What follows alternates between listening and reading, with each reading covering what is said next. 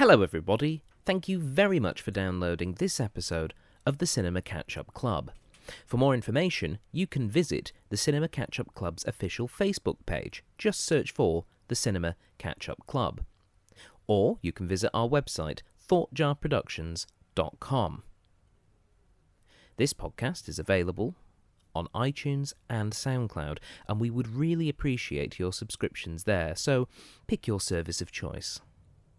For more information about this and other podcasts we produce, please visit thoughtjarproductions.com.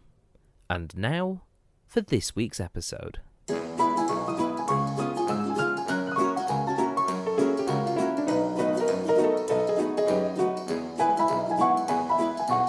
Hello everyone, and welcome to the Cinema Catch-Up Club. I'm your host, Stephen Platt. Thank you very much for downloading this week's episode. This week, we are reviewing The Graduate. That's right, Mike Nichols' The Graduate, because it is turning 50 years old. Wowee. And joining us, we have a German Shepherd guarding the perimeters here at Podcast HQ. Hello, Gruber. Hello. And if Gruber's in the town, then that obviously means that we've got Tegan and Patrick on. Hi, guys. Hey. Sup? So, Tegan, you have seen The Graduate. Yes, I have. And Patrick, you have not. No, I haven't. What do you know about The Graduate, Pat? I know the basic premise, older woman, younger man kind of thing. Mm-hmm. And I also know that the end, how it ends from that one Simpsons episode where Abe falls in love with, I can't remember Marge's mum's name. And he does the whole banging on the... Oh yeah, on the organ thing, Mrs. Bouvier. So I know they've parodied the ending of the movie in the ending of that episode. Okay, and that's about it. Cool. Okay, that is also about as much as I know because I also haven't seen The Graduate. Tegan, you are from previous discussions a big fan of Mike Nichols. I do. I love Mike Nichols. So he's directed a few of my favourite films, including this one. Who's Afraid of Virginia Woolf? Mm-hmm. I love that film. He does such great... Who is Afraid of Virginia Woolf? This guy called Gary. Yeah. Spoilers. We'll talk about it later. Okay. He does great theatre to film adaptations, and that's one of the most incredible ones. Also, his Closer, which was one of his later films, still a long time ago now, but I loved that film when that came out. And that introduced me to the play itself. And, he's just fab. He just does some really interesting, really simple and beautiful work. I think he works really well with actors. Of course, this film is also well known for launching the career of Dustin Hoffman, a Hollywood actor. Problematic episode. Well, yes, there is a slight issue. At the time of recording, of course, we are currently experiencing what can be called an omni-shambles of epic proportions. Obviously, we are in late 2017, so we have the whole... everything's come out about Harvey Weinstein and a whole bunch of other... actors from that time period. So many of them. One of whom is Dustin Hoffman. Now, obviously, we're not really here to discuss that particular thing that's going on because, one, we don't want to get sued. Obviously, there's lots of things where there are accusations happening and things of that nature. But Dustin Hoffman is one of those people who has been mentioned in it. We thought it's probably a good idea to bring it up. We're not ignoring the fact. I think we have to acknowledge it if we're going to talk about him at this point. Yeah. But at this stage, we are away. Obviously, we're waiting to see what the legal fallout is. But for now, we're just going to review this as a film that came out 50 years ago, which and launched his career. So this is obviously prior to any potential alleged activities that may have come afterwards. So we are aware, but also at the same time, we're here to talk about a film. Shall we watch it? Let's do it. All right, ladies and gentlemen, make sure that you pop in your DVDs and grab your nearest Garfunkel as we prepare to watch The Graduate.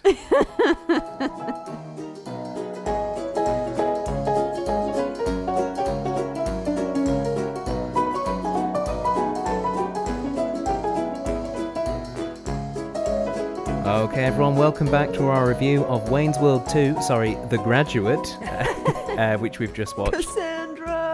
Cassandra. Yes, joined again by Tegan and Patrick. Welcome back, guys. Hello. Hi. What did we think of The Graduate? I really liked it. I really did. It's because I knew how the movie ends, because it's kind of one of those just pop culture knowledge that everyone just kind of knows. Wasn't expecting it to be quite as funny as it was. It's a very funny movie. And yeah, I just, but really beautiful, devastating. Yeah. Yeah, really enjoyed it. Yeah, I mean, I also as a first-time viewer, I found it quite prescient, I think. I think if you made a similar film today, there's not a huge amount you'd have to change. I feel as though there's a lot of universal issues which 50 years on are still quite relevant. And obviously, Tegan, you have seen this film before. How does it hold up since your last viewing? It's been a while since I've seen it, and there was so much more in it that I'd forgotten about. I remember kind of coming away from it appreciating how beautifully it was made and how quirky it is. It's super quirky, but I guess refinding all of that humor for me was really wonderful as well. It's because it's witty. Like I think it's a classic example of like witty humor where you find it's not arrogant though. Does that make sense? Yeah, so it does. Yeah. I mean, obviously we are following around Dustin Hoffman's character, Benjamin Braddock, who is this young guy who's just finished grad school. He's just turned 21. He's going to grad school. He's finished college. Oh, sorry, he's finished college. He's going to grad school. He's just turned 21. He's a very shy and introverted person, though. We see him at the beginning. He's just come back into his home environment. His parents are there, who are very proud of him. But you get the impression that they're more proud of him because they gave birth to him more than who he is as a person. Yeah. They're more proud of like what he represents. Yeah, his achievements rather than just him as a human being. Yeah, and you really sense at the beginning that Ben is trying to make that connection with Mr. and Mrs. Braddock. And one of the things I really enjoyed once I clued in was the fact that a lot of the older characters are only Mr. and Mrs. We never get their first names. And it's the younger characters like Ben and Elaine and even Carl that we get their first names. And I quite liked that generational divide. It helps with that, the distance and the removal between relationship with Mrs. Robinson and with Benjamin. Like that's the play on that is really important. So I think, having none of the older characters have a name even creates more of a divide. Do they never mention their first names at all? We don't hear Mrs. Robinson's first name, no. No, we don't, Gruber, do we? Yeah, no. The dog is annoyed at that. Yeah. Gruber's just realised. He's like, oh my God. What an epiphany. Yes. I got to tell the world. Hey, everyone! In The Graduate, all the older characters, there's a generation divide. Can you believe that? And it is really interesting seeing that generation divide. And obviously, this is a film from the 60s. It's from the late 60s. Obviously, there's a lot of division within American society that's coming through with a youth culture of hippies and things of that nature. And it's really interesting seeing how that is reflected in this film, which is a coming-of-age story for Ben.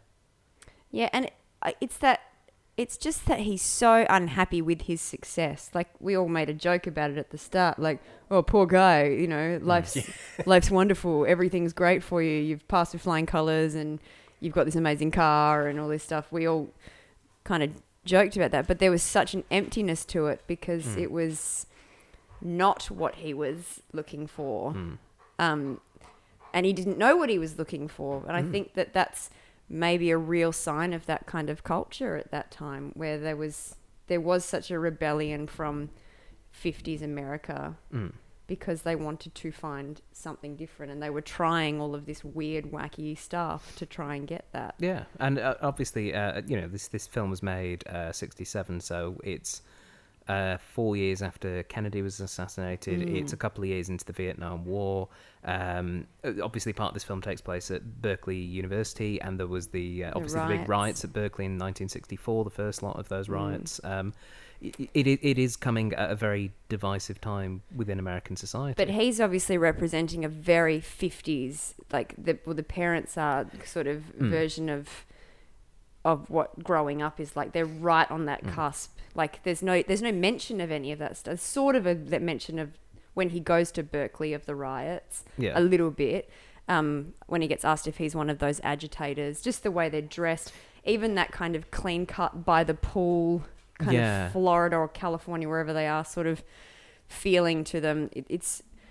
There's no mention of even things like Beatlemania or any of that stuff that was coming into American culture at that time, that was fighting against that kind of mum at home, dad at work, stereotype. Buy a house in the suburbs stereotype. And it's also interesting because if we take it as read that this film is set in the year it was released, 1967, then that means that Ben would have been born in 46. So there's a good chance that his father would have been a part of that World War II generation, That's maybe right. served in the US military. Yeah.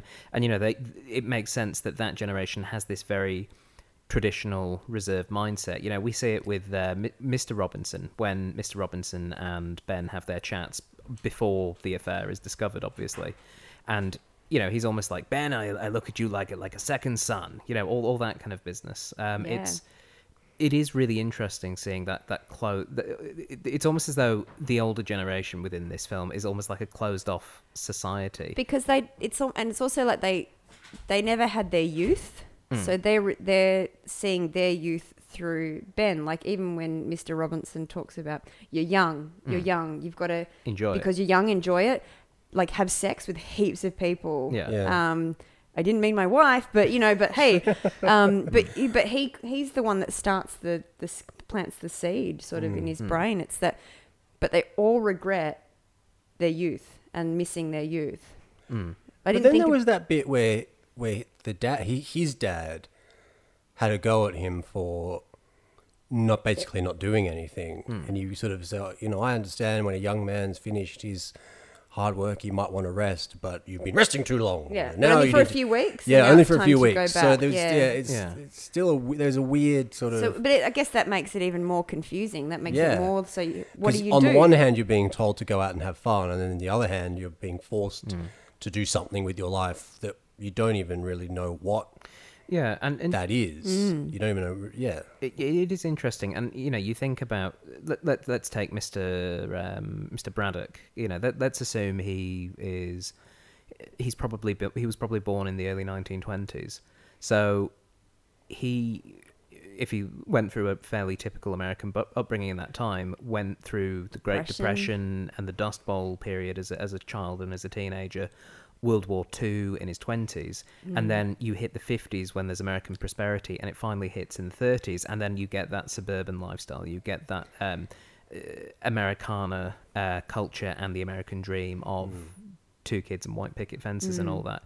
And I think that's such an interesting concept that Mike Nichols and everyone involved in The Graduate chose to play around with. As well as obviously the thing that the film was most famous for at the time, which is of course an older woman seducing a younger man, and again in a way that you said about it being about recapturing youth for Mrs. Robinson. The affair with Ben is very much, I think, part of that for her. But it's dealt with so maturely as well. Like I think for a film from the 60s where you've got a female in that predatory sort of role, because she's effectively a predator. She does prey on him. Yeah. But it's dealt with very respectfully. Like it's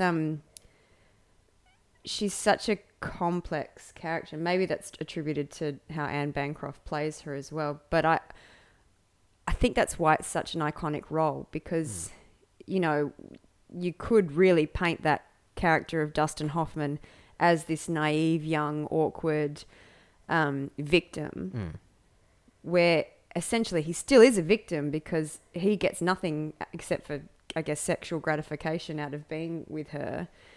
But what she gets is this kind of I mean, she's trying to fix herself with what she's doing, but it's treated with respect. Yeah. She's not, even though she gets hurt and broken, I don't think she gets treated like an evil villain in this at all. No. I mean, it's understandable when she explains further into the film that her and Mr. Robinson sleep in separate bedrooms. Yeah. They don't really love each other. The only reason they got married was because she got pregnant with Elaine. That she was an art student. Even things like that are really important. Yeah, and it's almost as though Ben makes the point. He's like, it's almost as though you gave up on your ambitions because you got pregnant. And you're right. It's very sad. It fits into what you were saying, Pat, about this being quite a sad film in a lot of ways. It really is.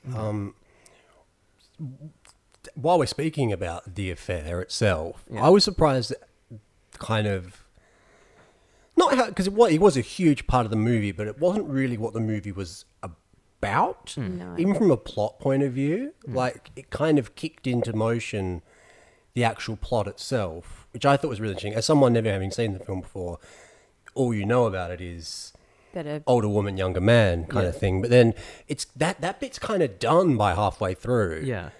And then it's all about the love and the relationship between him and Elaine. Yeah. And of course the ramifications of the affair comes into that later. Yeah. But yeah, it's much less. It's also, I should say, much less titillating than I thought it was going to be. Again, because there's that thing. Ooh, older woman. Yeah, and Crancroft. Anne Bancroft is a stunningly beautiful woman. It was her stunt double. It was her tit double. Yeah. With Anne. It was her tit double. Oh, yeah. Please thank Anne you. Crancroft. Thank you for not rhyming stunt double with anything. I appreciate that. Yeah, go ahead. But so yeah, that's what I was going to... I've lost my train of thought now, thanks. Sorry. Okay, when you bring up the nudity, because there isn't a lot of nudity in this film, and again, I think that's a very mature decision, where the only time we see that's what nudity I was saying. is when he's not trying not to look. Yeah, and we get those quick, like, half-second Yeah. flash shots of, like, her boob or And her hip. midriff. Yeah. But, yeah. And it's reflecting that very much like, oh, I don't want to look. Oh, I'm going to have a quick glance. Oh, no, but it's... Yeah. It's really interesting seeing Ben battle with those social... injunctions that are on him compared to what he naturally wants to do, which is to have sex with Mrs. Robinson. And eventually he does give in to that, and it almost starts almost like a rapid maturation program for him, because he's a virgin. He hasn't had sex with anyone before, and he almost gets, I suppose, like a sexual education from Mrs. Robinson. But also not, because there's no emotion there either, which is the bit that's missing. When he wants to talk, yeah, like, I don't just want to do this. I want to talk. He knows that there's. So yeah, he learns how to bang. The mechanics. He learns the mechanics of it, but he doesn't learn how to feel. Yeah. And I think that's kind of what screws him. Yeah. You know. It is interesting. I really love the way that Dustin Hoffman plays off Anne Bancroft particularly in those early scenes, where he's so awkward and she is almost like using reverse psychology on him at certain points, where it's like, don't you think I'm beautiful? No, I think you're beautiful. Those kind of... you also get the feeling that she's done it before. Well, and I think that's the thing very that's skilled in this, the movie and Bancroft does really well, is that, again, I don't need to reiterate that she is a stunningly beautiful woman, but also she plays it, and she's written...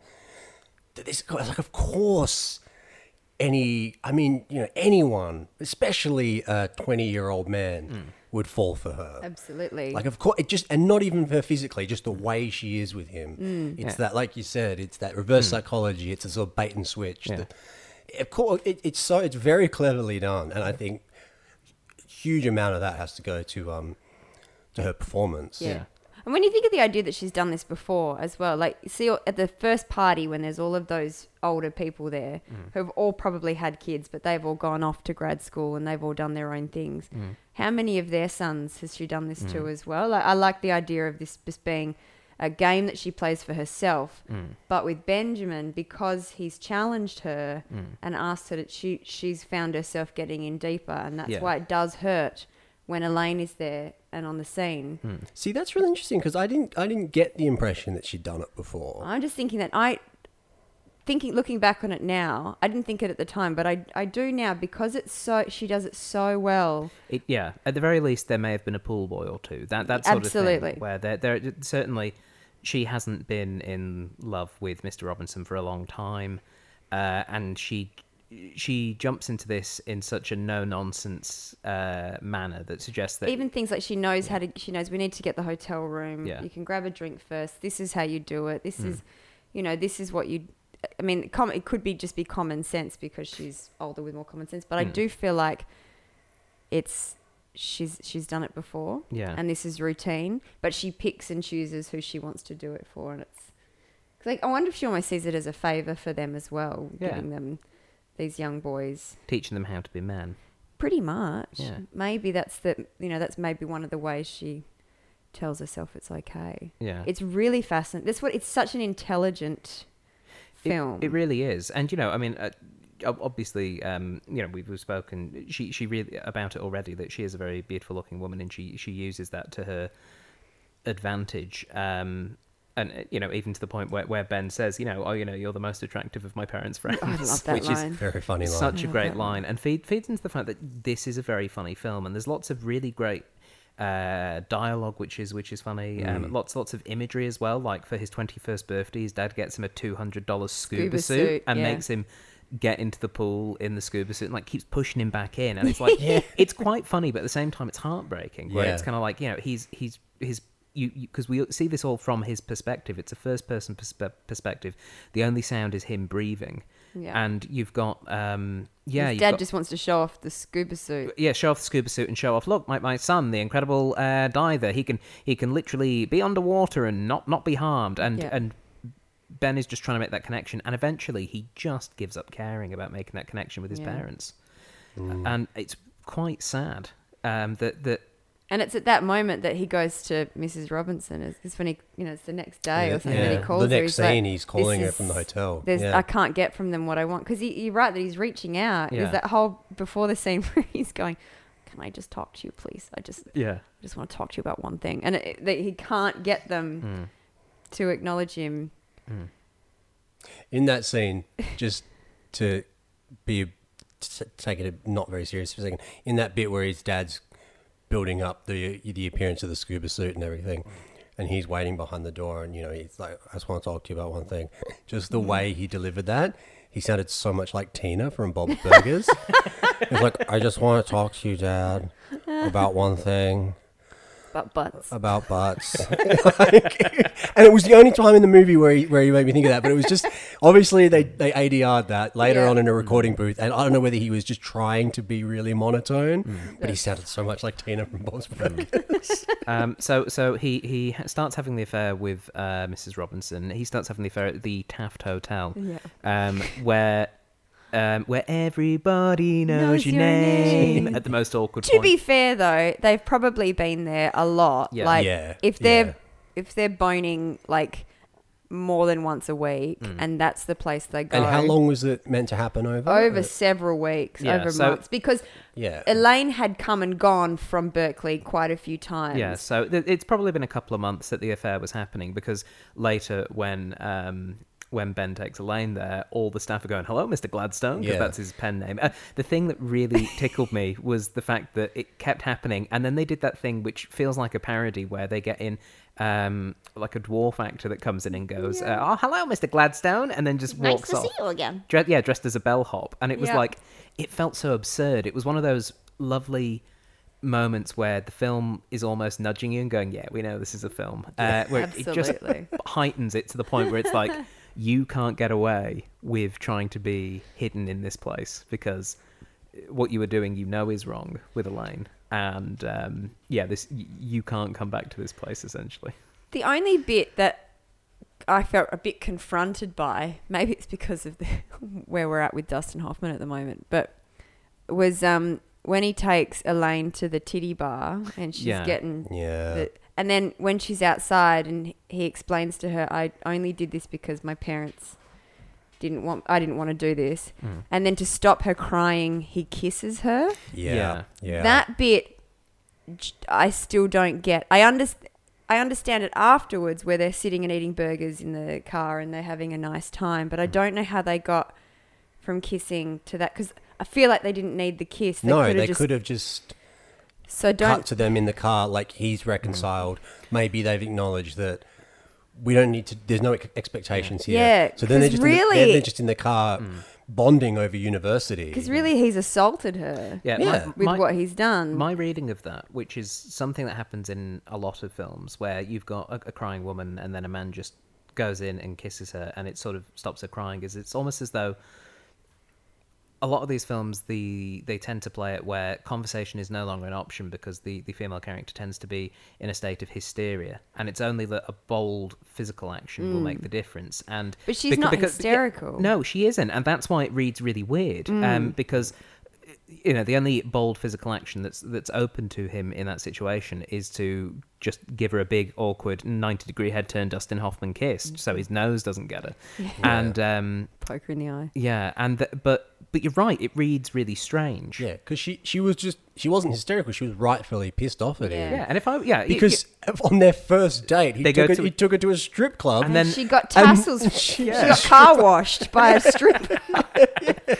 Yeah, it was. Yeah, but that's what we've got to call that now. The car wash. Getting car washed. Oh, nice. Going to the car wash. Yeah. The relationship between Ben and Elaine is very interesting as well, because they clearly do actually quite like each other. Yeah. I love how they play that relationship out. I think it's as messed up as what he's done is.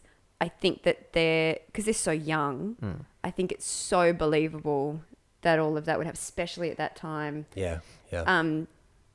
You mean like they'd fall for each other that quickly? Yeah. Because if you look at it, they haven't slept together. They've barely kissed. He hasn't seen her naked. Yeah. Because she's in a bra when she's hiding herself in a bra when he tells her that he slept with her mum. All of that stuff, it's a genuine, sweet, young, excited love. Yeah. And that's why the ending works so well, where you just go, oh, you are in for disaster. It's going to be disastrous. Yeah. I mean, it is really interesting. I feel as though none of it really read unnatural. Like the fact that, that they do make a connection, that they do get along.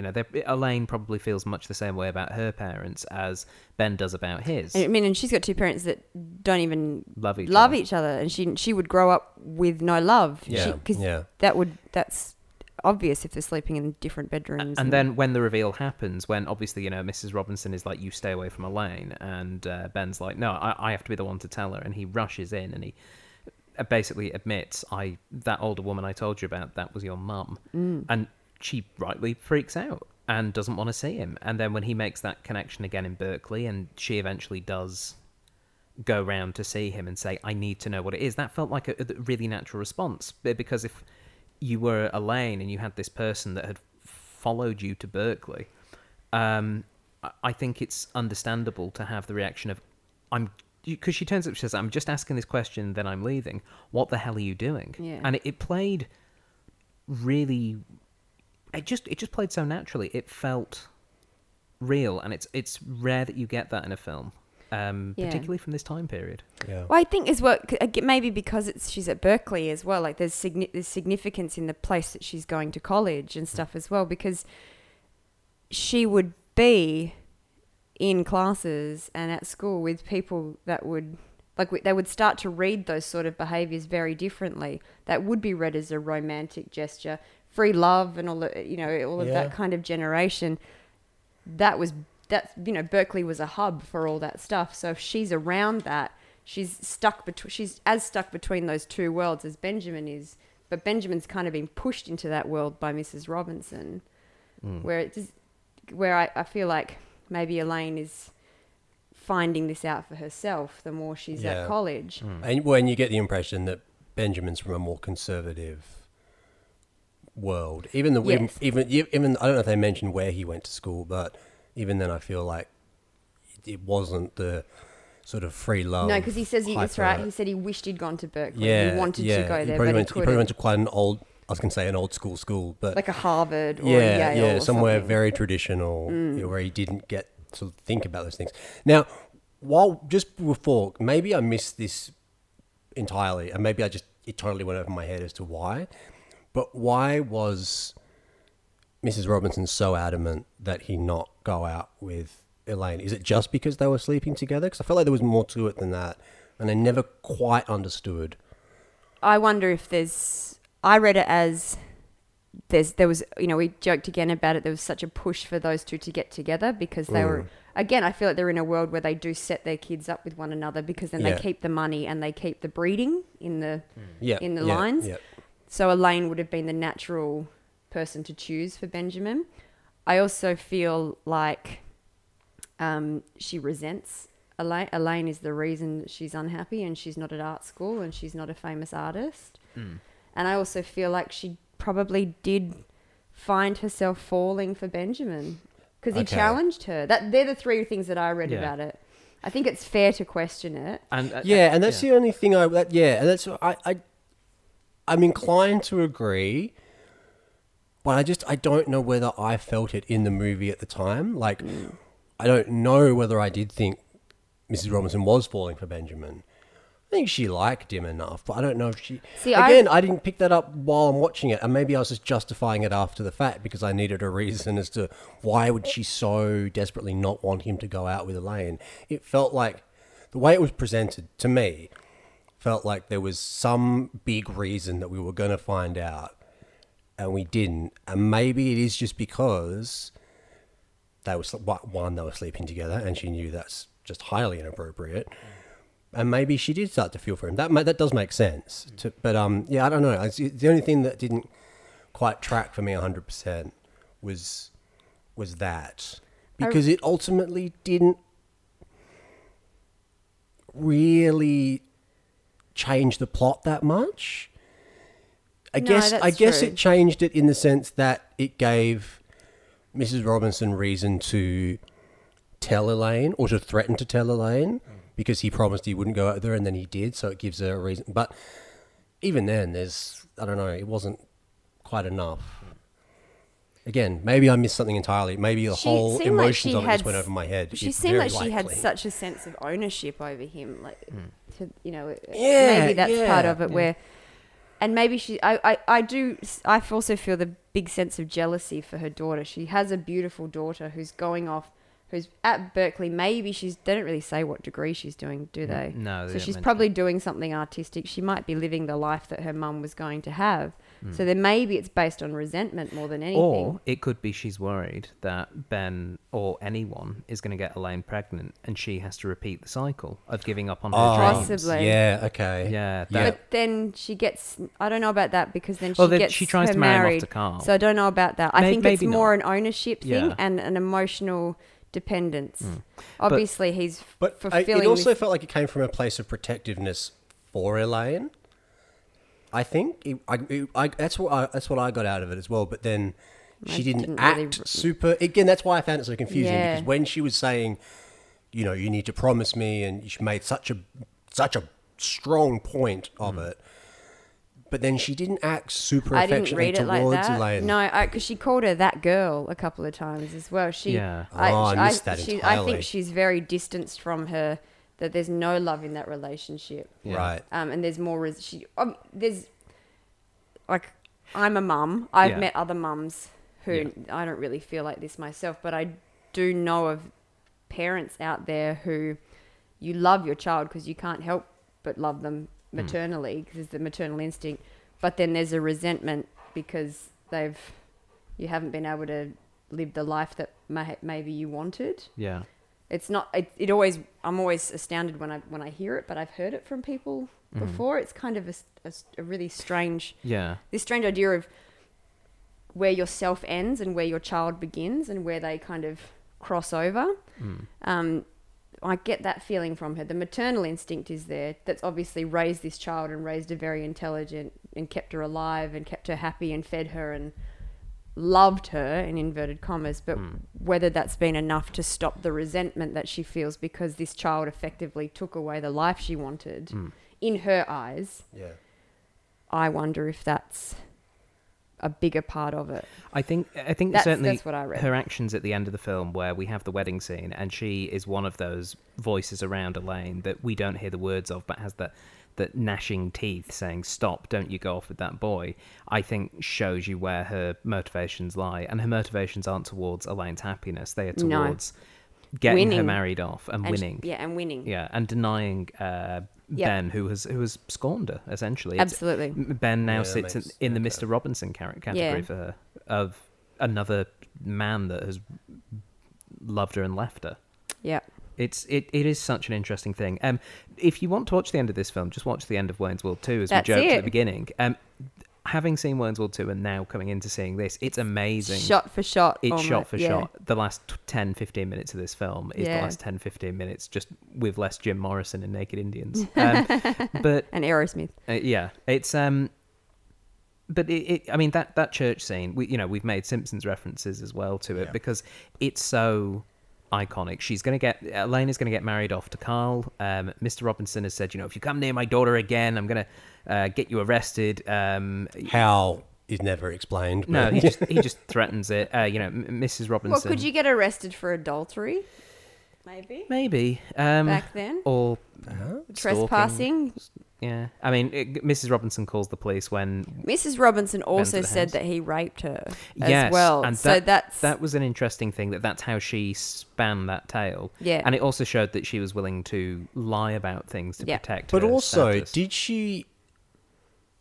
Because when Mr. Robinson turns up in Ben's room towards the end of the film, and he talks about how they're going to get a divorce, the impression I got from that was that she didn't tell him he raped her. Or he didn't believe her. Or maybe he didn't believe her. Yeah, maybe. The impression I got from that is she told him everything truthfully. Maybe. She said, I've been sleeping with this kid. I get the impression that he didn't believe her because she's done it a million times before. Again, I feel like that plays into... Whereas Elaine would be more likely to believe her because it's her mum, and why would her mum lie to her? Yeah. Okay. And also it's going to hurt Elaine more to know, because if she really...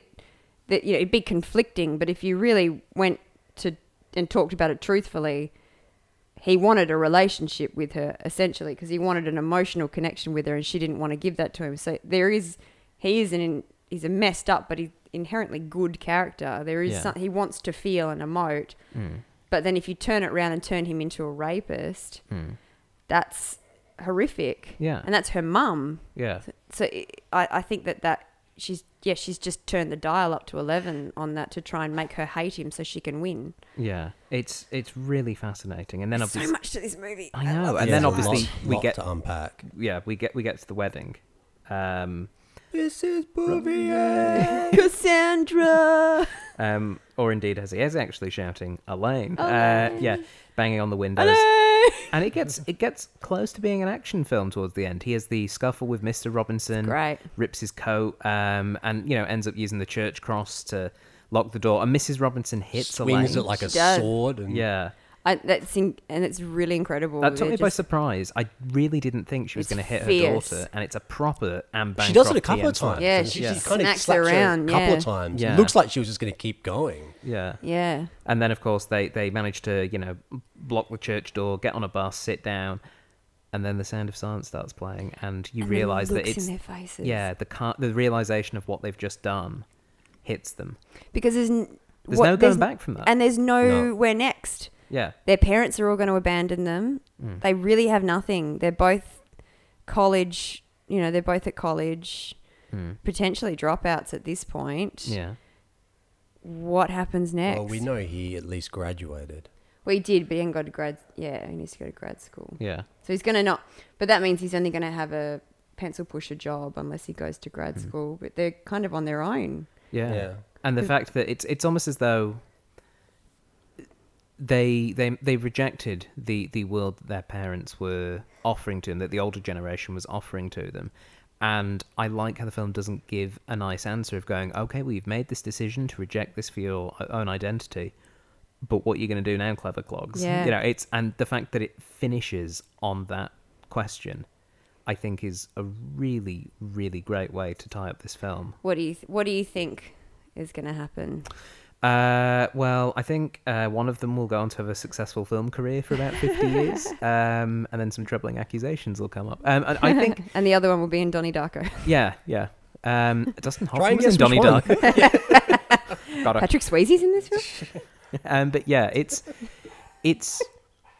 I don't know. I honestly don't know what would happen to them. I like to think that they would stay feeling that love that they obviously have for each other, Ben and Elaine, and that they go and try and make the best of it. But I'm not sure if it would work. And Yeah. I honestly don't know, and I quite like that. I quite like that, yeah, you are left with all these questions. But in the immediate aftermath, I'm honestly not sure what they're going to do. I feel like unhappiness is going to be there in the fairly near future, but they're going to stay together and hang on to this because it's been such the Robinson cycle, let's call it that, will probably just be repeated. Oh, you think with they'll stay with each other because they've I think he'll sacrificed. cheat. Oh, he'll probably cheat, but I think they'll stay together. Yeah. Because they've sacrificed so much to be together, but they'll resent each other very quickly, and the whole thing will begin again. That's what I think, and that could be what the movie's trying to say, even. You know. And then Jennifer Aniston will be in a film. Well, yeah, The Family Stone. I mean, I was just thinking, going down the cycle route. Let's say they have a kid, and it's 25 years later, so that's 92. You could have like an early 90s. Who would it be? Milli Vanilli doing the soundtrack for the early 90s? Vanilla Ice. Graduate. MC Hammer. Like he did for Addams Family. Yeah. But he'll do it for... Actually, yeah, good point. Lisa. But yeah, a really... En Vogue. Yes. Too Unlimited. Boys to Men. I also just want to say, if you're hearing any very weird thunking and grunting noises in the background, our dog has decided that right now is when he wants to scratch himself violently and he's very bored and he's making us very aware of it. We all know that dogs love IMDb trivia trolls. And IMDb trivia troll. Do. It's trivia time. So let's give Gruber some tasty morsels of trivia sourced from the Internet Movie Database. And the first of these ties into, obviously, more recent news. During rehearsals of Dustin Hoffman and Anne Bancroft's first encounter, Bancroft didn't know that Hoffman was going to grab her on the breast when he has that awkward hand on the boob. Yep. Hoffman decided to do it because it reminded him of schoolboys trying to nonchalantly grab girls' breasts in the hall by pretending to put their jackets on. When Hoffman did it, director Mike Nichols began laughing loudly. Hoffman began to laugh as well, so rather than stop the scene, he turned away and walked to the wall. Hoffman banged his head on the wall, trying to stop his laughter, and Nichols thought that the head movement was so funny that it stayed in the finished film. Now, it's... Icky. It is icky when you read things like that. Yeah. What did Bancroft say about it? Because I think that's... unfortunately, that is where that particular tidbit of information that's interesting, ends. isn't it? Probably not all that surprising that we don't get her side of it. I think this annoys me because I've done my fair share of acting, and I'm potentially even been guilty of doing perhaps not anything quite that bad, but of doing things to other actors without telling them that it's going to happen, especially something like that. And it just makes me mad because I don't believe that you're getting anything more. Yeah. If you're both working together well and you've got actors who are worth their salt on a film set or on stage, you can still keep that surprise, that shock element in there, and have everyone know what's going on and make sure it's safe and all that stuff. So that stuff gets me quite mad. It makes me feel really icky. And again, if we're talking about all these accusations and allegations that are flying around Hollywood at the moment, I mean, God, if that sort of stuff's just day to day, then yeah, of course, all these women have been. Well, because you're talking about trust, like that is an iconic and very funny scene without that contect. Yeah, but now that you know that's happened, it suddenly makes it feel a bit. It does. It's problematic. It's a shame, and because it would have read just as well had he said to her, you know, those sort of things are all about trust. Being on the other end of that, being the female who has to, you know, suffer through that sort of stuff. As an improviser as well. Yeah. My boobs get grabbed constantly on stage. I'm look, okay. Look, my boobs get grabbed quite a lot, and I'm I'm a pretty man. sure I've grabbed your boobs. You most certainly have. But you know, and you know, there's simulated acts all the time. There's all of this stuff, but there's always trust. Yeah. For me, so being the one that kind of gets put in that position a lot, being the female, it's an unfortunate side, but because I don't have people who are exploiting me when we do it. No. I don't have to go through.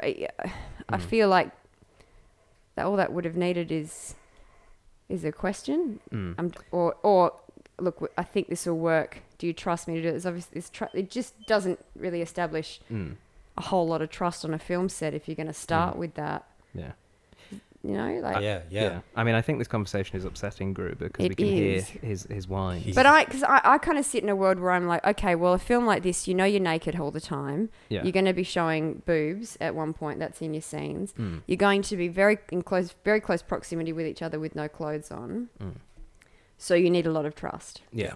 That's why I ask if Bancroft had a response to that, because if it was, you know, like 6 weeks into filming and they had a rapport and it was something that, like, you know, that you could do spontaneously because you trusted one another, I think I'd be okay with that. Yeah. But if it's 2-3 days into filming, you don't know what's going on with that other person, obviously that changes the circumstance.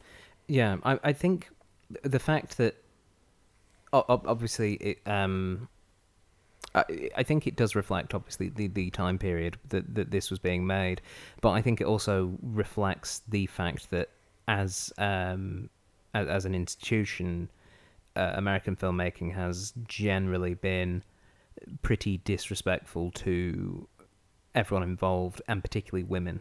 You know, and the fact that behaviour and it's tricky because Mike Nichols' response was to laugh. Now, like you say, had they been working together for 6 weeks and they had established, if Anne Bancroft had basically said, yeah, just if you want to touch my shoulder or whatever, do it, then you can understand that a laughing reaction would make sense, because it is, with the character of Ben being so awkward and the fact that he just puts the hand on the boob, it's very non-sexual. It's very unseductive. I kind of have, like, I take issue with it, but also I find it very hard to get super offended by it, because it's a very, as far as the woman's body goes, and as far as respecting a woman's body, and there's no real exploitation of Anne Bancroft's body in that film at all. Everything that's done is tasteful. Nothing is gratuitous. Even the bits of nudity that are there are done to enhance the film. So without knowing her side of it, I don't really know if I'm that offended by it. I get what you're saying, but for me, I'm like, well, there has to be more context to that. Yeah, I can't be outraged by that, because it is a very good character choice. Well, that's His the thing. reasoning for it is actually fair, I think. Yeah, and it makes total sense, and it's laughter because it's funny. It is a funny moment, silly and shocking. And if it's happened, it's a surprise. If Mike Nichols, I would have laughed if I was on set watching that. I always get scared that I sound like I'm setting feminism in film back 20 years when I talk about this stuff, but from my own experiences, not to this scale, obviously, but things that I've had to go through, and people that I'm on the set with, which is usually a majority of men. Yeah. I think that we have to give some credit to Bancroft and say, instead of saying, oh, that's outrageous, how dare she be exploited, I think that's derogatory to her as well. Yeah. Do you get what? Because it's like saying that she can't stand up for her. She's been in the acting game by this point for an incredibly long time. Yeah. She's very well respected. You can see that in how she's played the character and how she's been filmed. So for us to go, he's grabbed her tit, how dare he? She's being exploited. Yeah, I feel without like knowing the whole story. Exactly, is kind of misogyny as well. True, but it treats her like she's weak. But I think it's also a reflection of the times that we're currently talking in. Yes. You know, where obviously, you know, someone as part of a film where two characters have a sexual relationship and having someone grab the boob and that be an improvised moment is way down on the list from some of the things that people like Harvey Weinstein and Bill Cosby have been accused of. So, even Dustin Hoffman himself. And yeah, things that Dustin Hoffman's been accused of from later in his career. From off camera. And off camera, yeah. That's the difference, I think, as well. And there is a lot of examples of people being, you know, sexually exploited on camera. Yeah. Marlon Brando, for instance, in Last Tango in Paris. Yeah. But this, I think this is way down the list because there is an obvious character choice in this, and it's nothing. I think my issue with it is from the sounds of that little piece of trivia, it's more the mindset that Hoffman and even Nichols are in, that they can just do that. And it's perfectly fine. The impression I got from that, but the impression I got from again, we can't say because we don't know. The impression I got from that little bit of trivia is that Anne Bancroft didn't know it was going to happen, and maybe it is totally okay. But I feel uncomfortable that they didn't have that conversation first. There wasn't a conversation of when you take your top off. I think it'd be funny if I kind of mechanically grab your boob. But he might not have thought about it until that one moment. Working as an improviser as well. But they're not improvising. They're making a film. But they would be improvising in there. There would be bits, and there's always improvisation in those. There is, but I feel like that's where you kind of need to go. Again, I don't know. But again, we don't know what it was like. Exactly, we don't know. We don't know if they shot all of those naked in bed scenes the day before. So they've been lying in a bed naked together. But even so, for 10 I hours. still feel like I just think I get what you're saying, and maybe we're wrong. Maybe it was perfectly fine, and they did talk about it beforehand. But I think no matter what the relationship is, the fact that he just did it, if that is indeed what happened, if he did just do it, and it was funny because it was funny, and it is funny, it's a good moment, it makes perfect sense. But I just don't see why he couldn't have gone, I had an idea. When we did this take last, I've just had an idea in between takes. A bit of restraint. I don't know. It just feels strange to me. Yeah. It just feels strange that just happened. Yeah. The more I talk about it now, the more I think this particular one we're going too far with, because of the context of Dustin Hoffman and the really shitty things he's done. Allegedly. And that we know he's allegedly done all these things that have been said. Now that turns this into something. I do actually think it's belittles someone like Anne Bancroft to say this was against her will, because it's something that she's been in the industry that long, and she's in a film where she's playing an older woman who is sexually exploiting a younger boy. Yeah. I actually think that could be seen as belittling a woman. I think I realise what I'm trying to say now. Okay. And it's not, maybe Anne Bancroft was totally able to, maybe she was okay with it, or maybe she was totally able to handle it on her own. The issue I have with it is not with how Anne Bancroft felt. The issue I have with it is that Dustin Hoffman felt he could just do it in the first place. So he could have done it to anybody. And I take issue with that because he's in character. So if he's on there in character, that is what the character would do. So you're telling him to not think in character while he's in that moment. But just because you're in character doesn't mean you can do whatever you want. Well, you have to have some control. if you've established that already. Yeah, but they hadn't. Well, we don't know that. That know. doesn't say that. That doesn't have Anne Bancroft. IMDb doesn't say Anne Bancroft's side of the story. It doesn't say what Mike Nichols thought, why he laughed. It doesn't say what was happening on the set. It doesn't say what was shot the day before. It doesn't say any of that stuff. Yeah. You know what I mean? Like it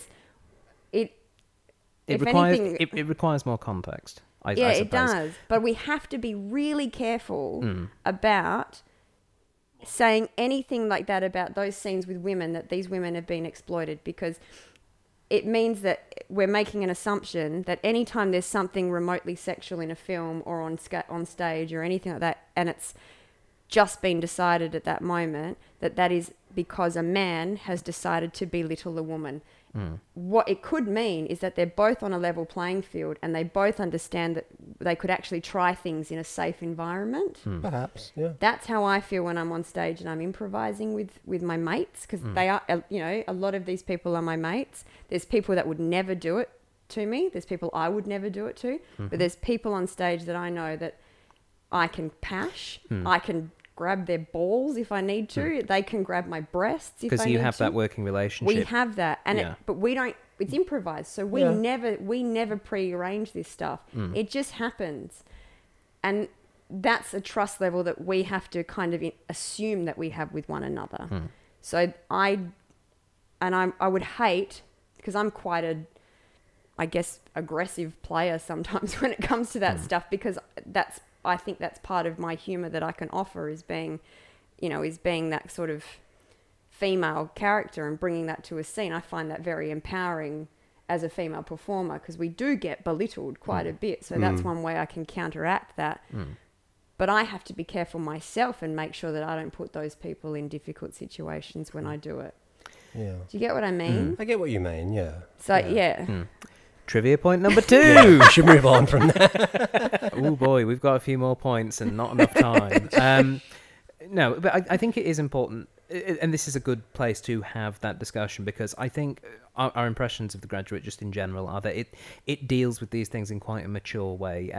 You look at the work that Mike Nichols did throughout his career, and he was genuinely reputed as being like a really great guy to work with, very aware of what his actors wanted, and a lot of his films are very sexual as well, but they are intelligently sexual. Yeah, but my feeling with Mike Nichols' work is that he creates an environment within a set where you can do the sort of things that we saw in this film, and it's done in a safe way. I just think it's still something that has to be addressed in the larger context of the way Western cinema currently works. Yes. Definitely. And I think we're going through a big change at the moment in how we think and how we approach these things. Yeah. And there is no clean answer to it. So no. Being able to talk to each other. I mean, you and I can do it, Tegan, because we're boyfriend and girlfriend. Girlfriend. But also, we've known each other. We can have these really serious, deep, discussions where we can be completely honest with each other. Yeah.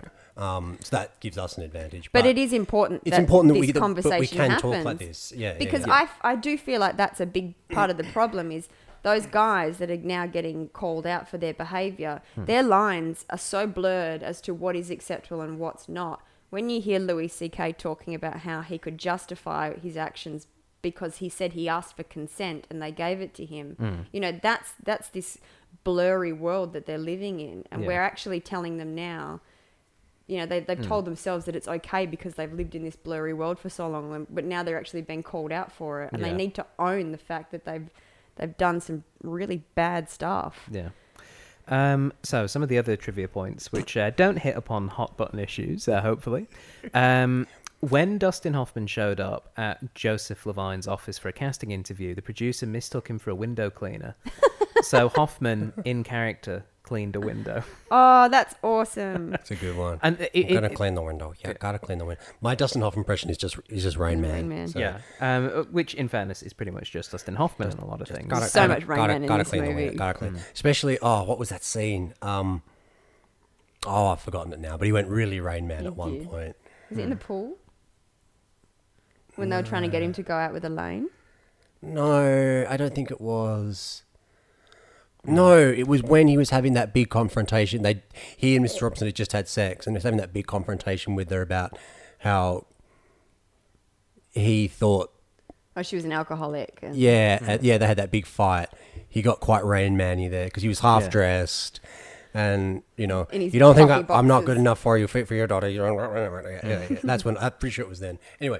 So they thought it was a window cleaner. They thought it was a window cleaner. There's a lot of stuff about the fact that obviously this is the film that launched Dustin Hoffman's career, and it is a really good performance from him. It is. And the reason that Mike Nichols went for him is because just the way he was performing, he genuinely believed that Dustin Hoffman was this awkward, like early 20s shy person, and I think that's really important to selling this film, is that we believe the actors are who they are. Yeah. And all of them sell it really well. There isn't anyone that seems out of place in this film. Oh, not at all.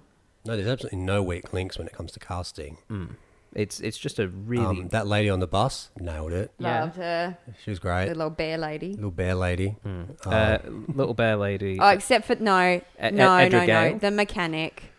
Oh, yeah. Can we get a better actor in here, please? Wayne's World 2. Yes. Robert Redford screen tested for the part of Benjamin Braddock, but was rejected by Mike Nichols because Nichols did not believe Redford could persuasively project the underdog qualities necessary to the role. I think that's fair enough. Redford wouldn't accept this, and he had to explain it. He said, "Let me put it this way: have you ever struck out with a girl?" And Redford said, "What do you mean?" And Nichols went, "That's precisely my point."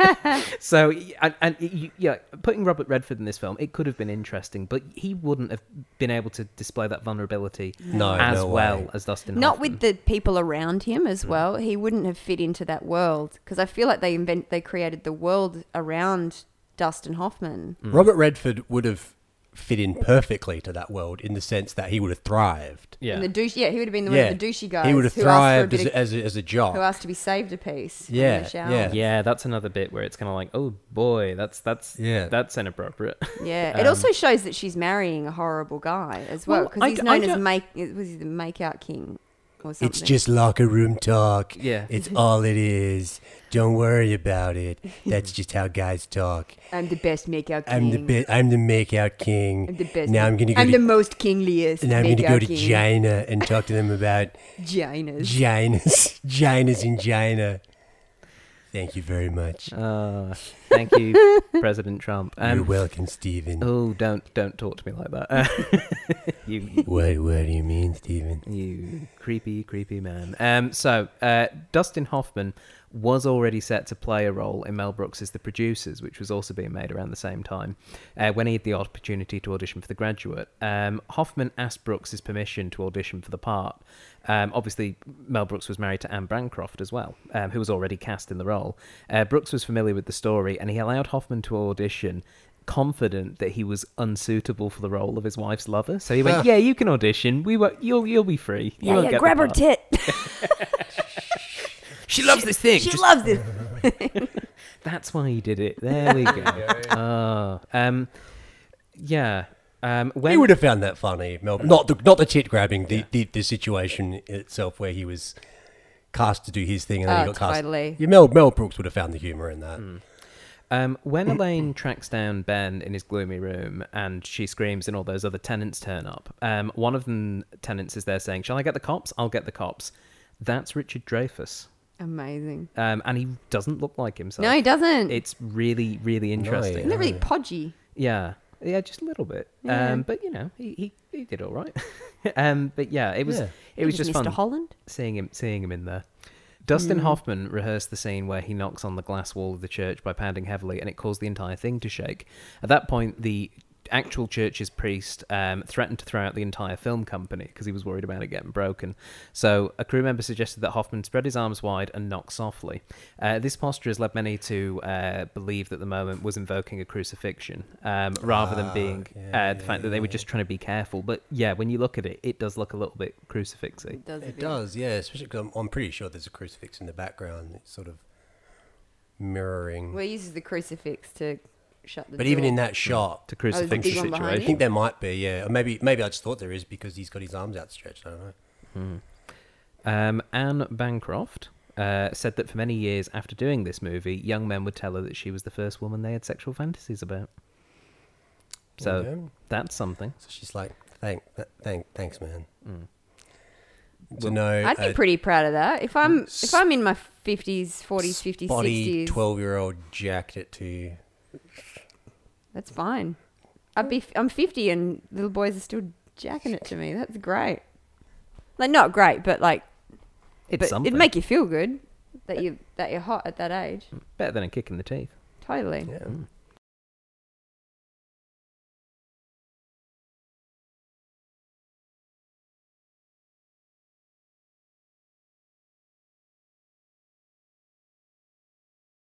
In the commentary for the 40th anniversary of the DVD, Dustin Hoffman reports that Bancroft had contracted not to do any topless scenes and was adamant when it came to the early confrontation between Mrs. Robinson and Ben in Elaine's room.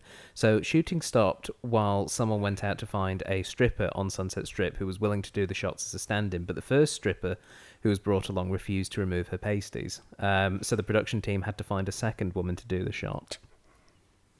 I feel like that's something you would cover. Yeah. Hey, you're a stripper? Yeah. Oh, great. Can we film your boob? Yeah. I'm not going to ask about any other coverings at this point. And indeed, the woman in question could have gone, only if I can keep my pasties on. Yeah. I feel like you would go, we need to film a sort of collarbone to just above the navel shot of some naked breasts. Are you okay with that? But no. No, just cover the nip. So, yeah. And That is weird. Finally, Catherine Ross, who played Elaine, wears all her own clothing in the campus scenes because Nichols felt that whatever she came to the shoots in was perfect for the character, given that she was a young person in the 60s. Yeah, she was pretty stylish. Stylish lady, yeah. I will just say, though, they had some very lazy costuming on that movie. Like, even you noticed it, Patrick. That What's that supposed to mean? Mrs. Robinson. Even you noticed it. Well, no, because Mrs. Robinson was wearing the same skirt. She'd wear the same skirt in quite a few different scenes. Like, she wouldn't do that. No. She's not the I kind mean, of unless lady it's that just would do different times in the laundry cycle. Or it's a fair skirt. It's like, this is A my furt. skirt. Yeah, this is my skirt for affairs. This is my skirt for drinking. And that. This is my skirt for loneliness. so, let's score the film. And we'll start with you, Patrick, as the first-time viewer here. What would you Sure. give The Graduate out of 10? I think it deserves a solid 9 out of 10 from me. It's a really, really good movie. I can see why it's got its place in, as a bit of a cultural touchstone. Performances are excellent. We didn't really get much of a chance to chat because we got really deep into fixing the world's problems, but we didn't really get a chance to talk about the cinematography, which was hugely important to the film as well. It was. I mean, I really liked in that party scene, just to touch on that, how claustrophobic it was. The camera stayed so close on Ben, and you didn't even really get to see the faces of a lot of the people he was talking to. It was, and Even right from the start, where Mum just walks in front of the camera and you're like, what the... Just before you start going, what the hell is this scene? He kind of slips out from behind her, and it's all... Like, that must have taken ages to work out. yeah. and the appearing in the scuba suit, we see his ears, we can only hear him breathing, we see through his point of view, and it's all, again, it feels very claustrophobic and very closed in, but then we cut to sort of not in third person, we see him at the bottom of the pool in his scuba suit all alone, so we go from being super claustrophobic to being completely open and alone at the bottom of this swimming pool. And that water imagery is something that comes across a lot. I mean, that first shot of him in his bedroom, he's got his head up against the fish tank, and he is sitting below the waterline. I didn't think that till just now. He's underwater. He's like his whole life and his emotions and his everything is overwhelmed. underwater. Yeah. It's drowning. It is a lovely, lovely, well shot film. And the odd tilt of the camera here and there, the odd the sort of strange angles here and there. Yeah. So we didn't get to talk about that too much, but that just adds to it. No, not at all. And I think you and I were touching on it just after, in how it keeps that very theatrical feel. Yeah. It gave me the same feelings I get watching a good piece of theatre. Watching this movie, again, it's not just like someone's set up a camera and filmed a play, but he's gone and he's used the camera in such a way to evoke the same feelings as watching theatre. Absolutely. Which is super clever. But he doesn't, I mean, he's got all these unique camera angles, but they're not wanky and they're not at all. too many of them. Like, I think that's what I mean. When I give it a 9, performances and all that stuff, but it's also a really well constructed movie. Like that whole nothing reveal. is there. Oh yeah, when she's standing at the end of the hallway after he tells. Even the start. So when it goes on Elaine and Elaine turns around, she's out of focus, and then she comes into focus, and you just see that she's welling up. It focuses as she wells up. It's and then, as that realization is hitting. Yes. Her. It's really incredible.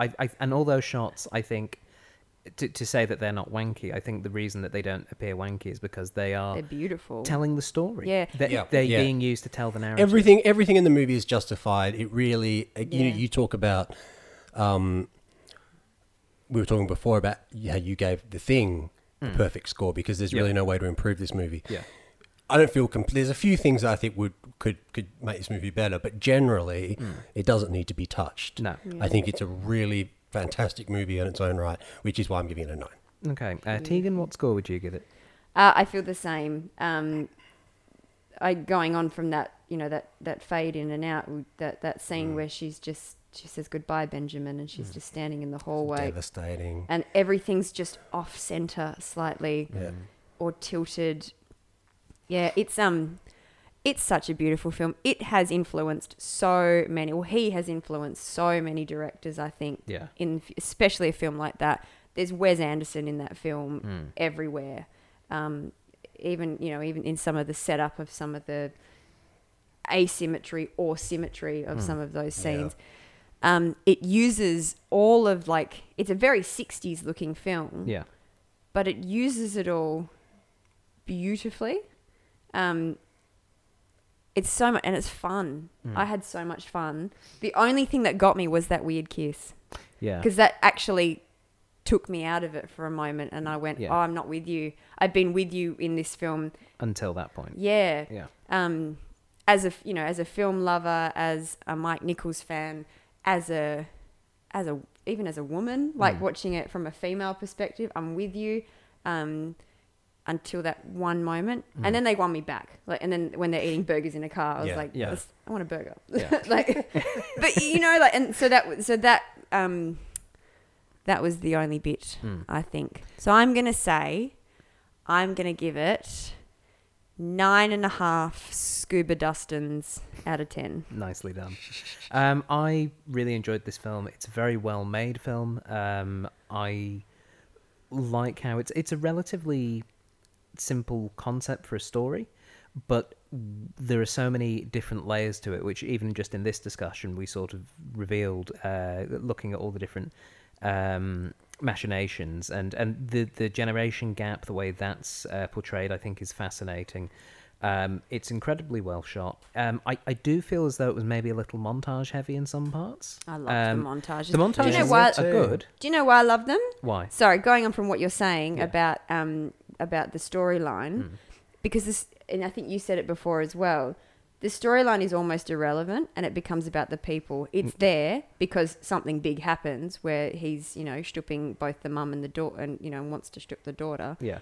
But it's not really about that. It's about that emptiness that I feel like that's a mechanic that's used to invoke emotion and evoke confusion and manhood and what it is to be a man and what it is at that time in the 60s to be in two countercultures. That it's really amazing to see a film do that, because every time we get to a plot twist, they do it in about 2 seconds. Yeah. They really go here's the plot, here's the twist. Yeah. I forgot we like to assign little funny things to our scores. So while you mentioned that, I'm going to go back and give mine 9 Simon and Garfunkel song montages out of 10. Yes, perfect. But it was a little heavy for me in that respect. But I did like how they were used. They were at the very least interesting montages. It's a really enjoyable film. I would watch it again. I am going to give it 8 Hello, Mr. Gladstones out of 10. Good to see you again. Yeah. So that is it for our review of The Graduate. Tegan and Patrick, thank you very much for watching this with me. No, thank you. Most welcome, Steve. Thank you. No, thanks, guys. I'm so glad we watched this film. Yeah. This is a good one. Yeah.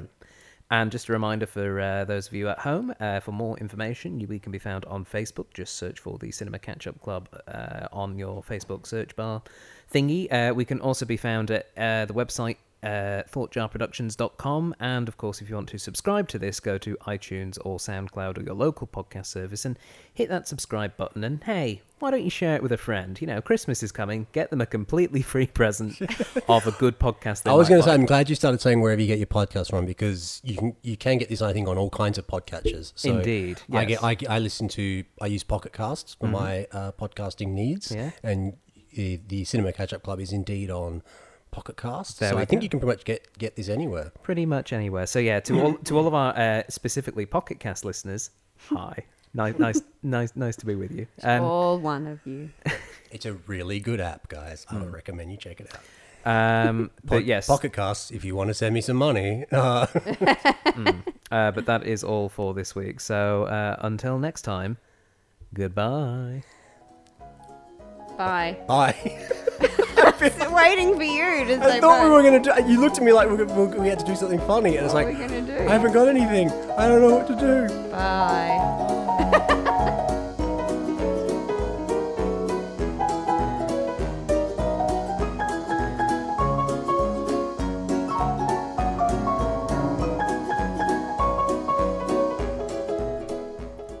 You have been listening to a Thought Jar Productions podcast. For more information, please visit thoughtjarproductions.com. We didn't talk about our recasting of The Graduate with Miss Piggy. Okay, you know what? Let's tack that on at the end. Outtakes. This can be a bonus extra bit. If we're going to recast The Graduate with the Muppets, as we discussed during the film, obviously with Miss Piggy as Mrs. Robinson, Mrs. Porkinston. Yeah, Mrs. Porkinson, Mrs. Hogginson. Hogginson, yes.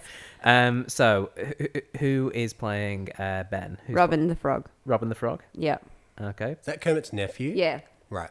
So, would Kermit be the father figure then? Would he be Mr. Braddock? No, I like... he could be Mr. Robinson. Yeah, that works. Because he needs to be a bit smarter. Fozzie needs to be Mr. Braddock. Son, you can take a few weeks off, but... You got to learn to scuba. Waka waka. Okay.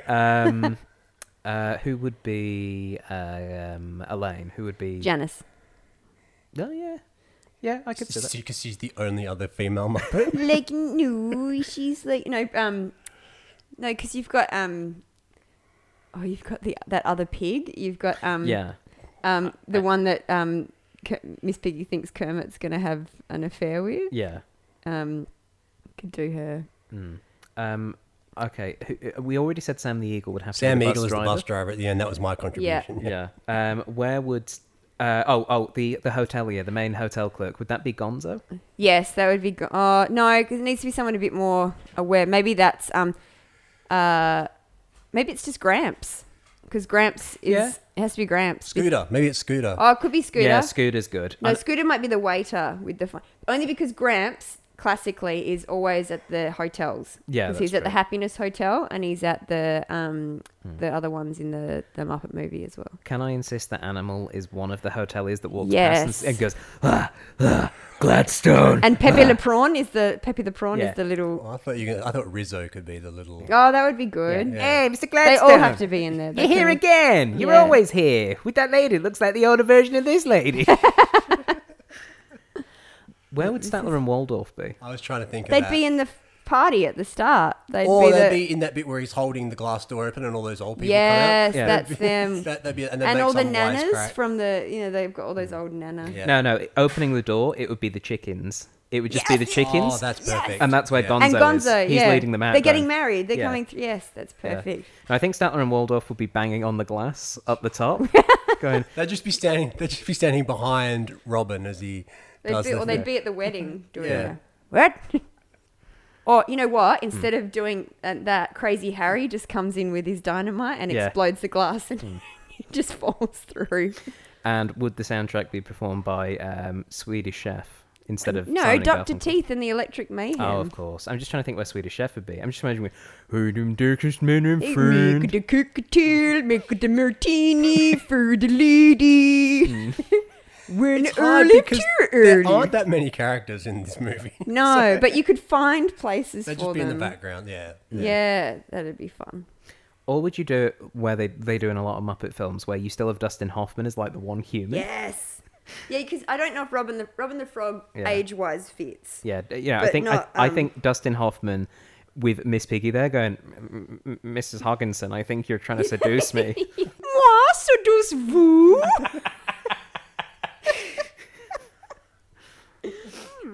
You'd better stay away from my daughter, or I will end you. Hiya!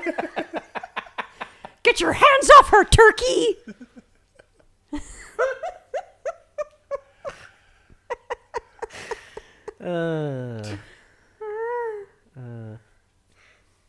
Thank you. Well, good night.